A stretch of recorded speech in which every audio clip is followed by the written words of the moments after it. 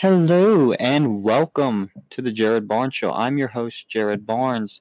Today is May 26th, Tuesday, May 26th, and I'm actually recording this Tuesday, May 26th. Right now, currently for me, it is 12:18 in the morning, and I'm exhausted. I just finished the notes for this episode, and I'm really looking forward to it, honestly. It's one of my favorite episodes so far of this What Happened To series, and I really do think you're going to enjoy it. I'm sure you saw by the title. Today we're going to be covering Pat White and what happened to that early WVU squad of the early 2000s. So, just so you know, if you really like the content that I put out here, make sure to subscribe, rate, review, do all of those things, as it will help my podcast grow. Just know that I really appreciate you listening. And also, I want to thank every single one of you that voted on voting in the movie bracket, because yesterday I was blown away with the support that I got for that thing, as every single one of my stories by midnight of right now, I never had a story, I'll just be honest, on my Instagram, I had never had a story that had over 60 views. And every single one of them had over 200 views, and there was over 150 votes on every single one of them. So I really appreciate every single one of you. Let's keep it going today as the basketball voting is going on, but I'm not going to really talk about that, as I want to get into the story of Pat White and that early WVU team of the early 2000s. Thanks for listening today. This is a great episode. I really hope you enjoy it, and stick around to the end because I got John Denver playing us out today. All right, let's get into it. So today we're going to be talking about specifically Pat White and also some of the other players from that early 2000s WVU squad of the 2010s that included Pat White, Steve Slayton, Owen Smith, Pat McAfee, all of the above. And we're going to start by talking about Pat White in high school. And in high school, Pat White was a dominant athlete on both the football and the baseball diamond. White attended Daphne High School in Daphne, Alabama. In baseball, White won 2 state titles in Alabama. And in his senior campaign for football in high school, White threw for 1,488 yards and 15 touchdowns, while also rushing for 1,905 yards and 31 touchdowns. White became a Class 6A All-First Team in football for his senior season and finished third in Mr. Football for Alabama as well. It was clear to many schools that Pat White was an extremely good athlete. And WVU, Auburn, Kentucky, LSU, Mississippi State, and Vanderbilt were all teams that were heavily trying to convince White to come to their schools. Not all of these schools were looking to bring him in as a quarterback, though. White originally committed to LSU as a wide receiver, and West Virginia realized the only chance they had at even possibly landing Pat White was to offer him a chance to play quarterback for them. And it worked, as White was intrigued by the opportunity, and a month later, after his visit to WVU's campus, he committed to West Virginia. But little did West Virginia know that the recruits that they landed in 2005 would help to majorly set their program into a different direction, as that recruiting class included Pat White, Steve Slayton, Pat McAfee, and also Owen Smith, who walked on during the tryouts for the 2005 season. Now, Pat White's athleticism fit perfectly into the offense that the Mountaineers ran for the entirety of White's time at WVU. That offense was designed and created by none other than the hard-nosed coach named Rich Rodriguez, or as most refer to him as Rich Rod. Rich Rod began his coaching career at WVU in 1985 as a student assistant. Rich Rod bounced around from a bunch of different schools at all levels. At one point, Rich Rod became the youngest head coach in college football as a 25-year-old in 1988 for the Salem University. Now, being the youngest coach in college football is not easy, and that season did not really bode well for him or the team as they went 2-8, and after that season, the university decided to just completely drop its football program altogether. Now, I don't know if that was just due to the way the season went or the fact that the football program was probably struggling enough to where they were to a point where they had to hire a 25-year-old head coach because nobody else wanted the job. So it probably wasn't Rich Rod's fault, but he just so happened to be there when it happened. So after that, Rich Rod returned back to West Virginia for a season before leaving again to become the head coach at Glenville State College, which was a Division II school. Rich Rod and Glenville State struggled the first 2 seasons that he was there, but in 1992 they went 6-4, and the corner was honestly beginning to turn for the program.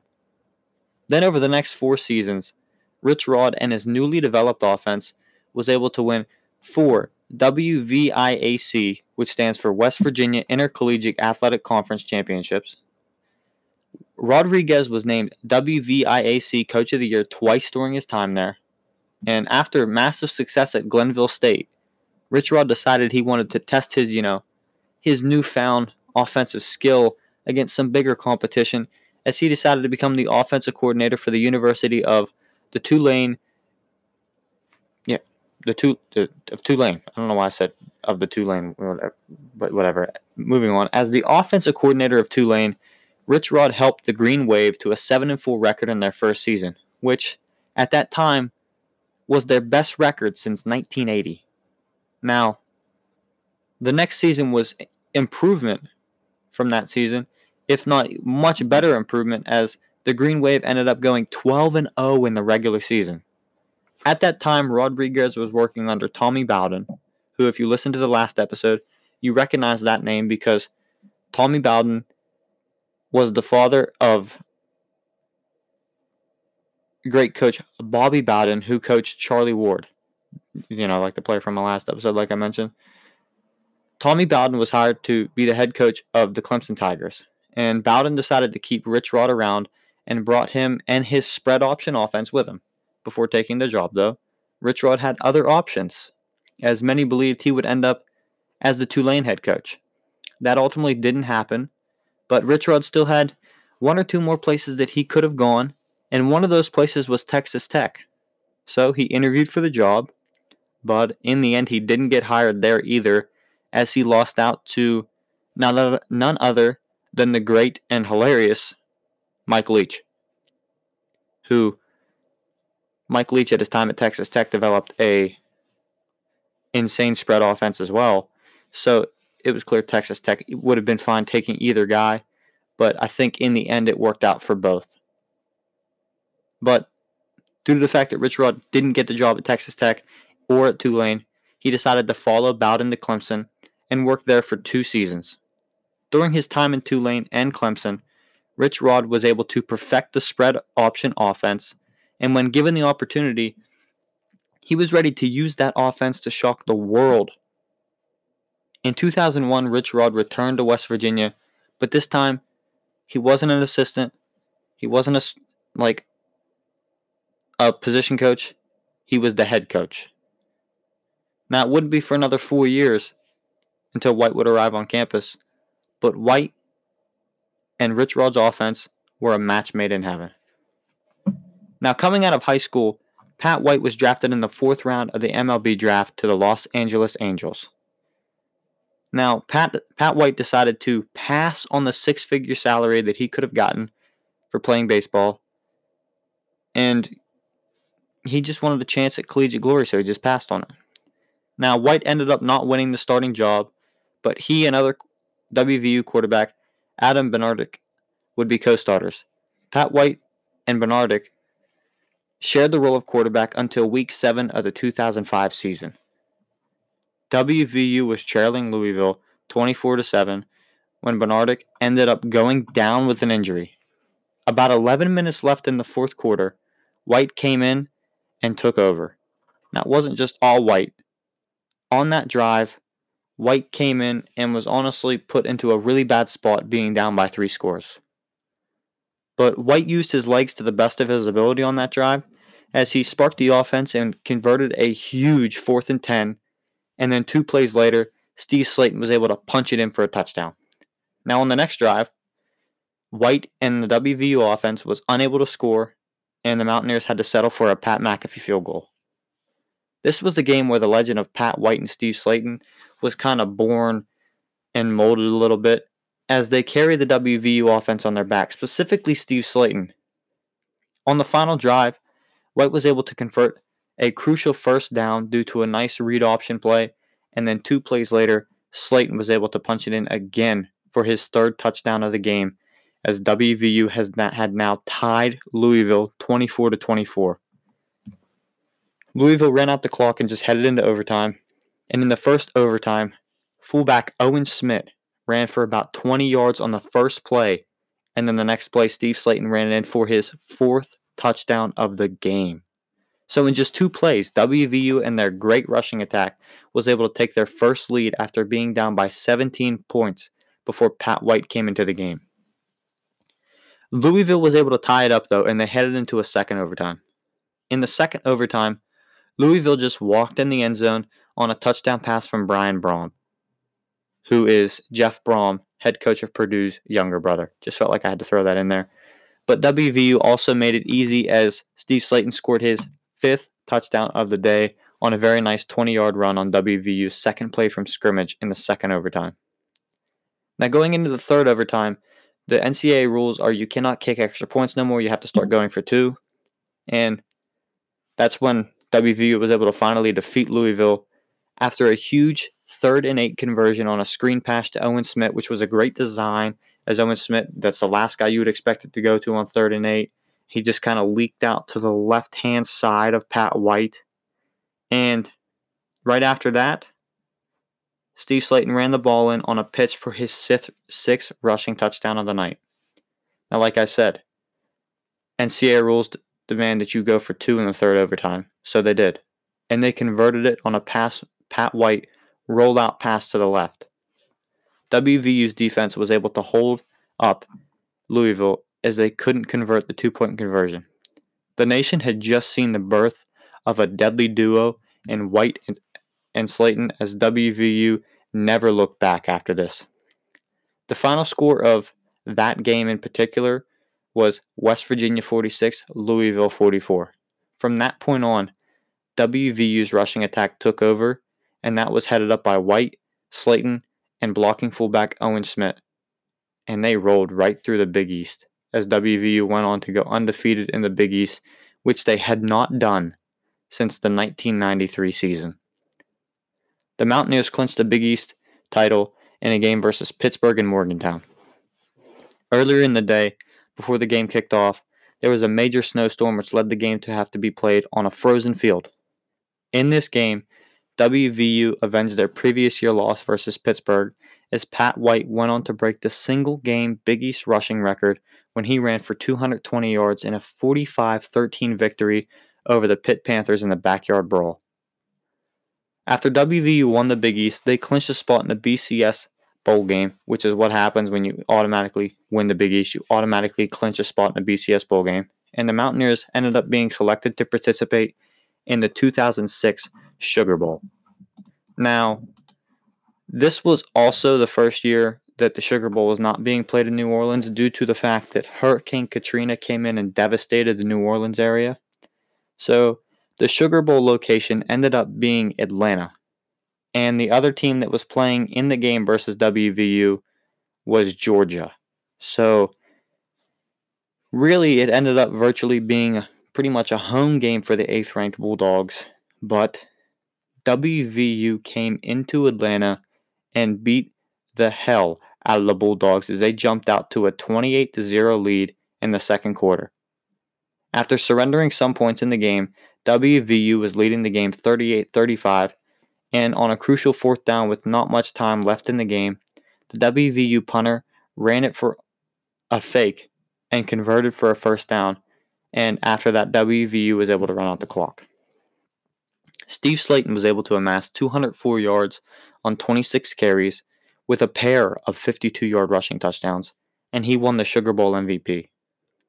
White rushed for 77 yards and threw for 120 yards and a touchdown, as the dynamic duo had just shocked the entire college football world and put them on notice. Just a reminder though, both White and Slayton were true freshmen in the 2005-2006 college football season.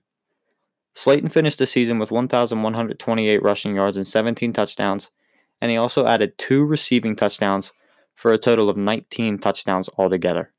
White finished the season with 828 passing yards and 8 touchdowns, while he also ran for 952 yards and another 7 rushing touchdowns. Slayton and White combined for a total of 34 touchdowns in their freshman season. Now, coming into their sophomore season, both White and Slayton, along with fullback Owen Smith, were featured on the cover of the Regional Sports Illustrated for the Northeast, as Pat White was named the big man on campus in this article. White and Slayton continued their dominance as they rolled through the first 7 weeks of the season, in which they just dominated the competition. In Week 1, the Mountaineers defeated the Marshall Thundering Herd by a score of 42-10. In this game, Slayton and Pat White combined for 4 touchdowns. Slayton also ran for 203 yards on 33 carries. In Week 2, the Mountaineers defeated the Eastern Washington Eagles by a score of 52-3 in a game which Slayton and White didn't really have overly huge numbers as they didn't really play very long. In Week 3, the Mountaineers defeated the Maryland Terrapins by a score of 45-24 behind White and Slayton's 4 combined touchdowns as they each had 2. Like I said, the Mountaineers were just dominating everyone, and it wasn't even really close. That was until Week 7, when the Mountaineers played the Louisville Cardinals, led by head coach Bobby Petrino. Now, in the matchup last year when these two teams played each other, WVU pulled off a miraculous comeback, but Louisville was not going to be outplayed and outcoached again. Pat White threw for 222 yards and ran for 125 yards and 4 touchdowns in this game. And Slayton ran for 156 yards and a touchdown while adding 74 yards receiving. Even though both Slayton and Pat White played well, it just was not enough as the Mountaineers fell to the Cardinals by a score of 44-34.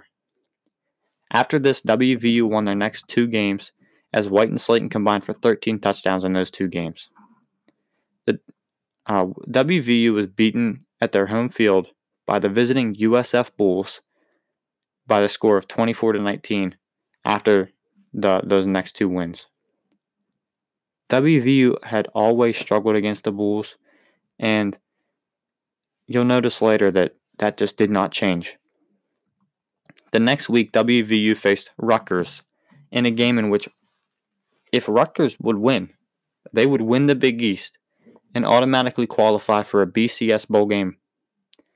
And WVU decided to play spoiler. Although it took them 3 overtimes to do it, they ended up stopping Rutgers from winning the Big East as Louisville clinched the conference with WVU's victory. The Mountaineers finished the season with a record of 10-2, and now it was time for their bowl game. The Mountaineers, led by White and Slayton versatile rushing attack, came into the Gator Bowl to face the Georgia Tech Yellow Jackets and their dominant big play wide receiver, Calvin Johnson. Yes, that Calvin Johnson.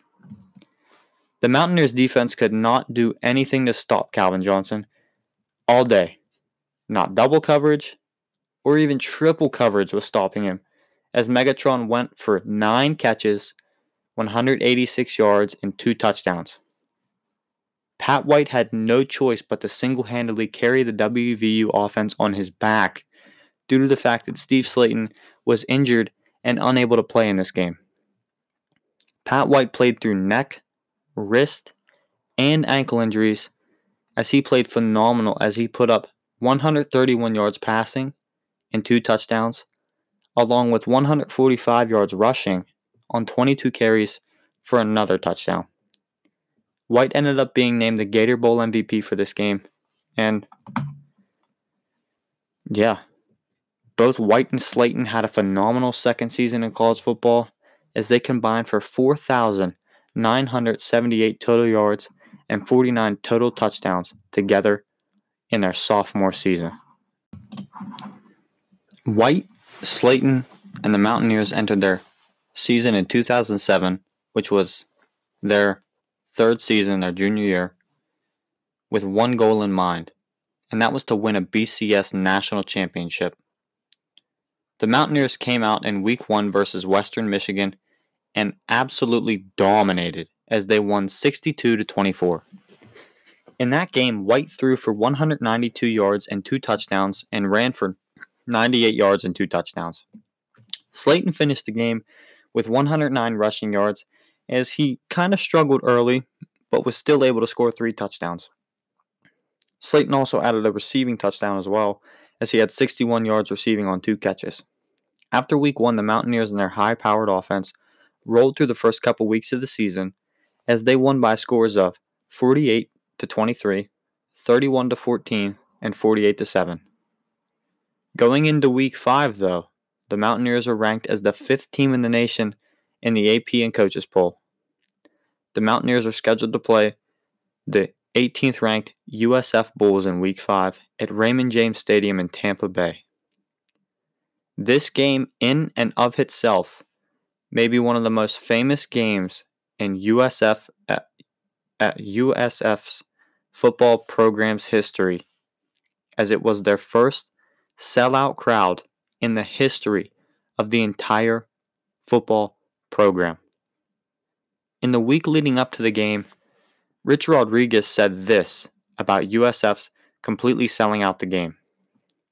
"I've talked to our team about this. I told them, you're highly ranked, and when you go to play a game somewhere, people are going to sell out the stadium. It's like the Yankees. Every time they go somewhere, they get a big crowd. Every time we go somewhere, we're selling out stadiums or helping them sell out." And I'll be honest, that right there, that is a very bold statement to make about your team at any time, let alone a game against a team that has proven that they can already beat you as they had done it the year before. Now, after their head coach made these statements, some of the WVU players took it upon themselves to do an extra step as they showed up to the stadium wearing Yankee baseball caps. Prior to kickoff, you could hear the energy in the stadium, which was definitely not normal for a USF game. Here is the pregame interview by ESPN's Rob Stone of USF's head coach just before the team ran onto the field. Down on the field trying to hear himself in this deafening noise. Here's Rob Stone. Oh, Sean, this feels like Gainesville. It feels like Tallahassee, but it is Tampa. I've lived here for the last 7 years. This is unprecedented. You rarely see green and gold out in the streets in Tampa. That has changed the last couple weeks. Head coach Jim Leavitt is largely responsible for this. I caught up with him pregame about 36 minutes ago. He was a complete sweaty mess. Why?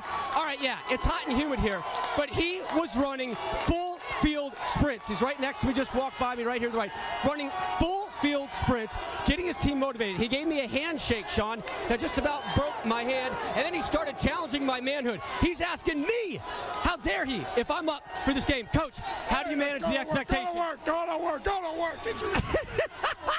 It's like a WWE game. He's Hulk Hogan. How dare he mess up my hair? All right, Bulls, here, take it to the field.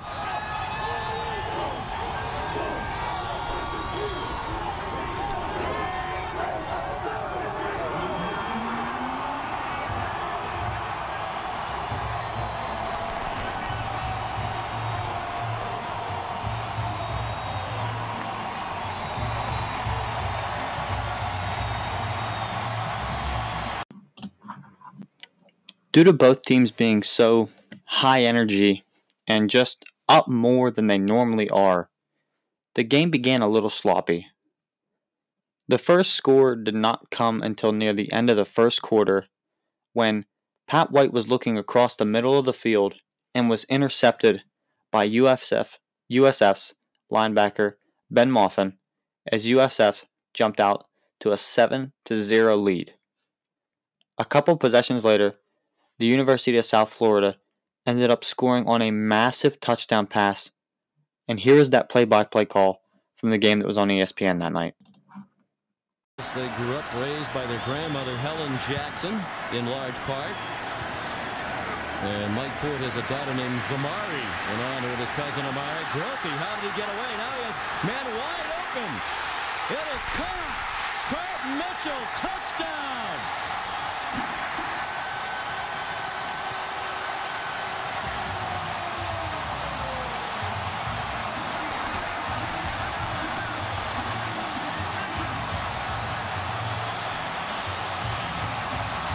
"55 yards. It looked like the Mountaineers defenders thought Grothe was down because they had several wide open receivers.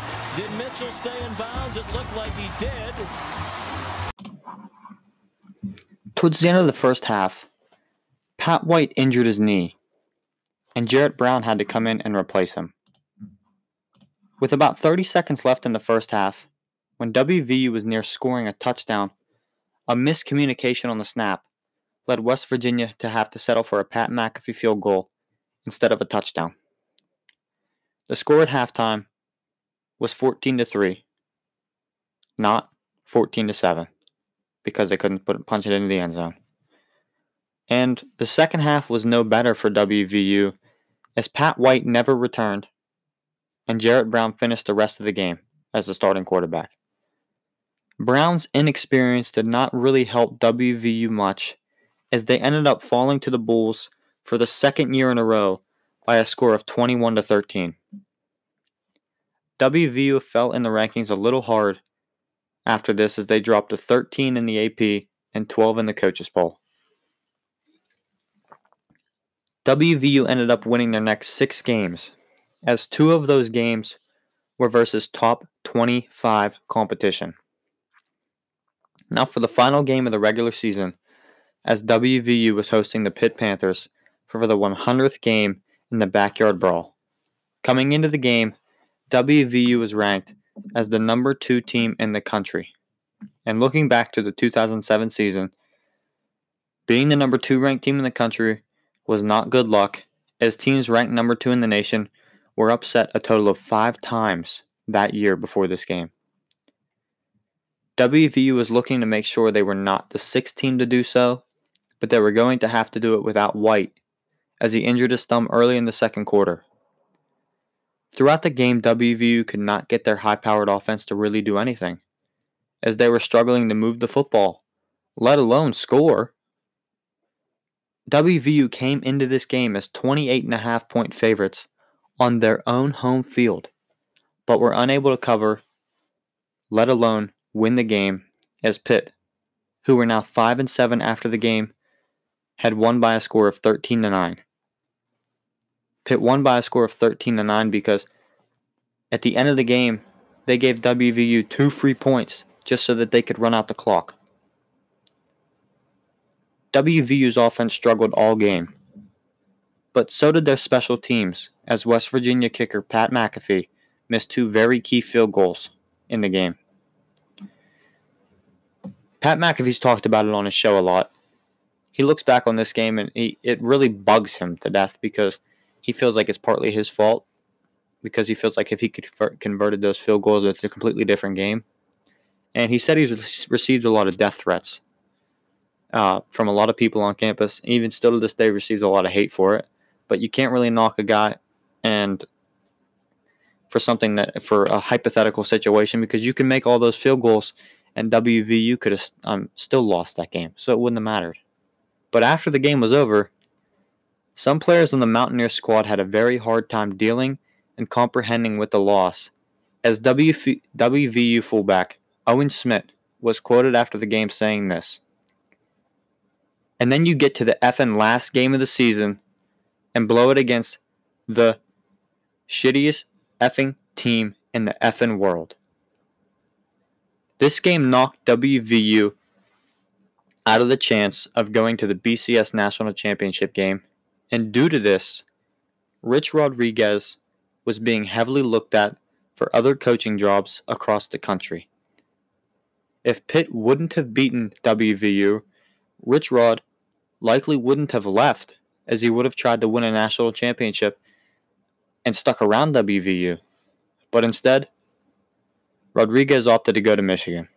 Now, this wasn't the first time that Rich Rod looked like he was going to leave West Virginia, as the year prior to the 2007 season, it was reported that Rodriguez was going to take the Alabama job before they initially hired Nick Saban. Pat McAfee tweeted about this recently, and he said this: "There were about 20 of us players out of the bar. The news that Rodriguez was going to Alabama, pops up on ESPN. The place became the biggest party I've ever been a part of. Next morning, team's meeting called.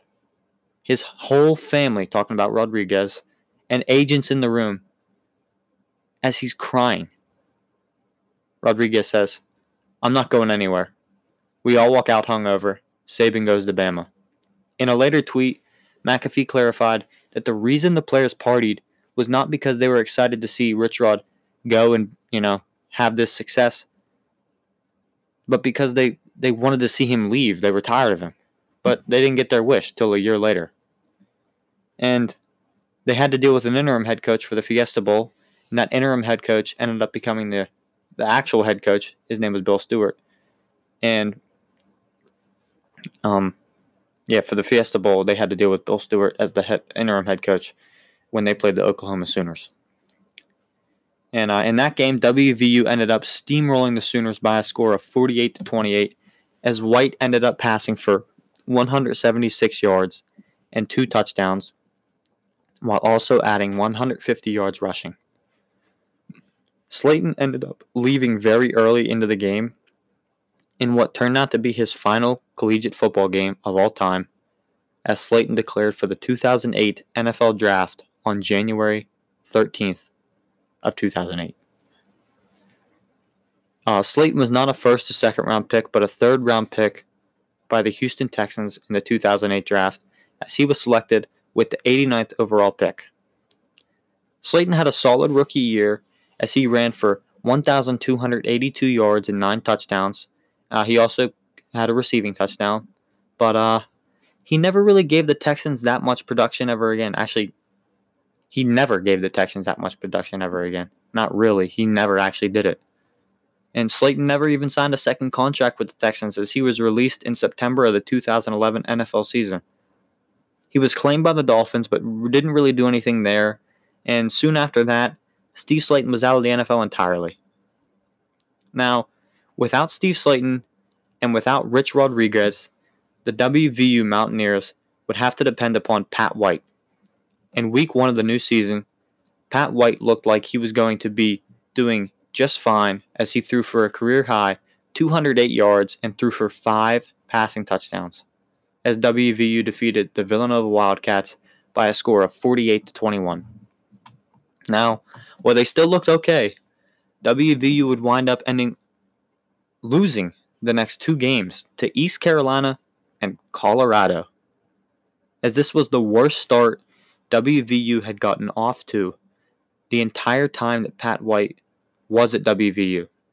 The Mountaineers and Pat White wound up unranked heading into week 4 and remained that way up until week 10 of the regular season.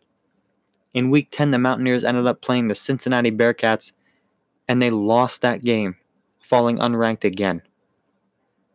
3 weeks later, the Mountaineers would fail to get their revenge on the Pitt Panthers, as they lost again in the Backyard Brawl 2 years in a row. This loss would mark the 4th loss that WVU would have on the season, which was the most that Pat White had in any season that he played for West Virginia. In the final game of his career, Pat White and Pat McAfee and the West Virginia Mountaineers ended up playing the North Carolina Tar Heels in the Meineke Car Care Bowl.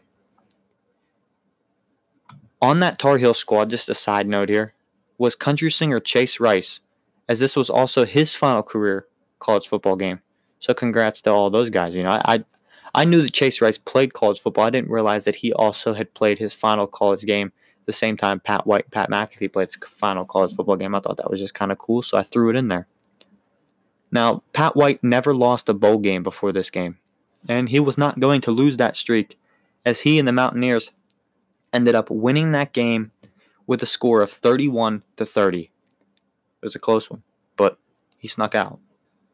Pat White became the first and only college football player to win 4 bowl games as the starting quarterback for his school, and was also the bowl game MVP for the 3rd time in his career and for the 3rd straight bowl game in a row. White finished the season with 1,000 844 passing yards and 21 touchdowns on 7 interceptions, while also running for 974 yards and adding another 8 touchdowns. Pat McAfee would finish his career at WVU as the school's all-time leading scorer.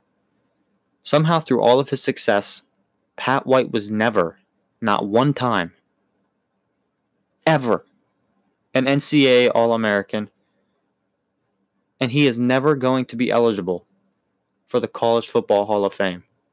It's some bull that he's never going to be eligible, and they need to find a way to get him in there anyways. Get 5 in there, y'all. What are y'all doing? It's ridiculous.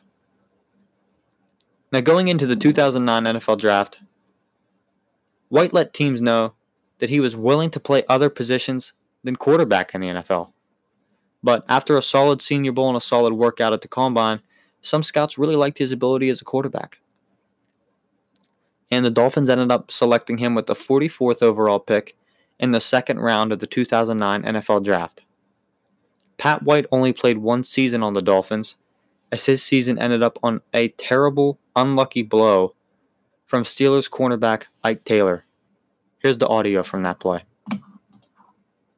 It's not like Pat White didn't complete a lot of passes in college, but man, does he just need to get the monkey off his back and complete one in this game. He's on the move. He's going to run it. And belted out of bounds at about the 25-yard line. Pat White is hurt. He hasn't moved since he took that hit. Oh, he took a huge hit. Ike Taylor came roaring up from his cornerback position. Man, we just talked about Pat White being a small guy at 6 feet 190, but not afraid of contact. And he, watch this hit. Coming in from the right is going to be Ike Taylor. Helmet to helmet. And wow. And everything has come to a stop on the far sideline. Keep in mind, Pat White is a running back, and helmet to helmet hits are just part of tackling a ball carrier.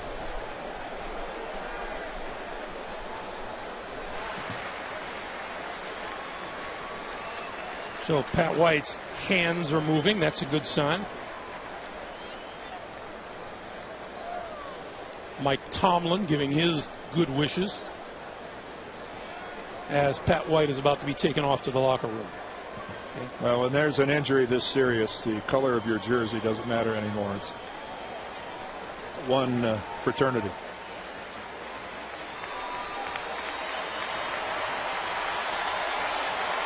Ike Taylor, the man who applied the hit, giving him the final word.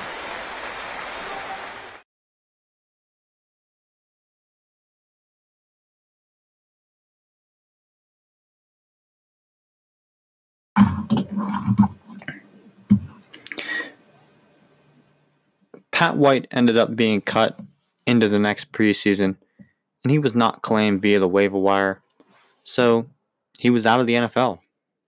Now, while Pat White ended up playing football again, as he signed a contract to play for the United Football League, but he ended up being cut a few short months later in September, when he signed in July, he was cut in September.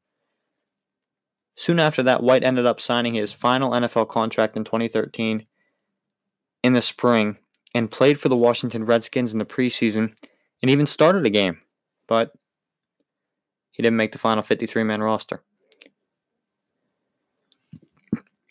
Pat White then went on to play for Toronto, the Argonauts, in the CFL, and that didn't really work out very well either. He became a coach, and he ended up coaching for Alcorn State as an assistant, and currently, as of this year, Pat White has been signed to be the running backs coach of, get this, the University of the South Florida Bulls for the upcoming college football season. The team that he couldn't really beat, he decided to join them, just kind of like KD did with Golden State. Now, that's what Pat White's up to. Rich Rodriguez, after 2 seasons in Michigan, he was fired in his 3rd season. Had a lot of controversy in the 2010s. Coached at Arizona, ended up being fired from there. And then last season, he was the offensive coordinator for Ole Miss, but he is currently unemployed. And yeah, that's what's Rich Rod's not up to really much right now. Just quarantine like the rest of us, I guess. And none other than Pat McAfee is left. And unlike Steve Slayton and Pat White, Pat McAfee had a very successful NFL career as he became a punter. And everybody, I'm sure, if you're a fan of Pat, you've heard his draft story where he thought he was going to get drafted to the Cowboys. He didn't. Then he got drafted to the Colts to be a punter, and he didn't really know how to punt, stuff like that. He ended up becoming PFF's, Pro Football Focus's, punter of the decade for the 2010s, and he hasn't even played like the last 3-4 seasons in the NFL, as he retired, and then he worked for Barstool for a little bit. Now he's out on his own. He's done a little work for ESPN. He did some Thursday night college football games last season, and he's really just living his best life as he owns his own sports media company. He has his weekly radio show. He does 2 podcasts, The Pod and his own show, while also co-hosting McAfee and Hawk Sports Talk with AJ Hawk. So Pat McAfee's just living his best life, and that's my goal, is to get to the point where he is right now. But what a team that was. If you're a fan of Pat McAfee, one of the reasons I did this story is because I'm a fan of Pat McAfee, and I've heard the stories that he talks about that team just out partying the night before, and then they come in and whoop a team's butt in the game, and you're like, I don't understand how that's even possible, but they did it. This is a team right here. This WVU squad, that the 3-4 years that Pat McAfee was there, Pat White was there, Slayton was there, and Rich Rod was there, I would love, on my life, would love to see a documentary on this team. It's probably never going to happen, and it's too late now, but a documentary on that team would have been fire for sure. But yeah, that's all really I had for you today. I'm thankful for you listening. I kind of did a little different. I threw audio clips in there today. Give me feedback on what you think about that. Also, remember to subscribe, rate, review if you like the podcast. Follow me on Instagram. Follow me on Twitter. I'll drop all those links below. Have a great Tuesday, y'all. Remember to go vote on my story for, greatest sports movie, as today we're doing basketball. And I will also post the results at some point today on this Tuesday of the results for the football voting, which currently, as of right now, every single one of those stories has over 200 plus votes.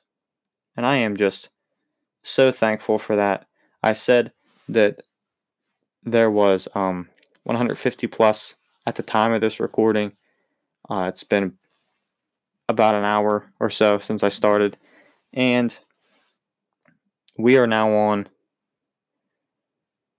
200 plus for each one, and I'm just thankful for that. I really appreciate every single one of you that votes, and it means a whole lot to me, as this is something I wanted to do for a while. I'm glad I found a way to do it. Thank you all so much. Have a great Tuesday. I'm out. John Denver, hit it.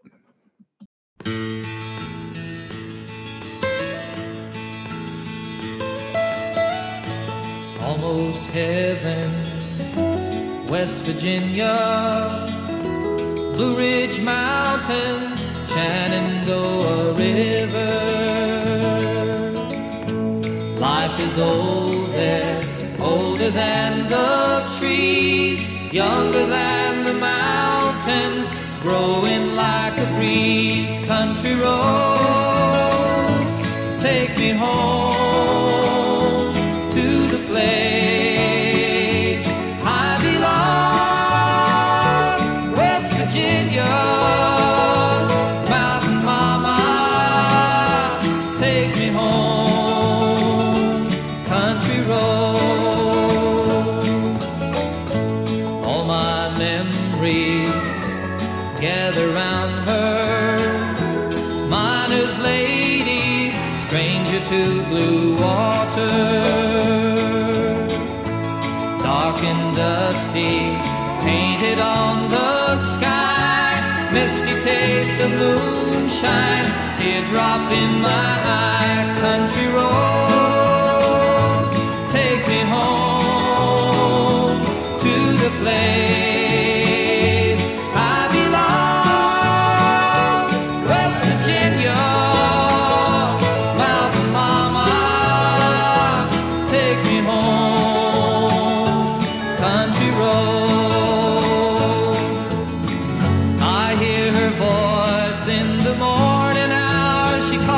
me. The radio reminds me of my home far away. Driving down the road, I get a feeling that I should have been home yesterday. Yesterday.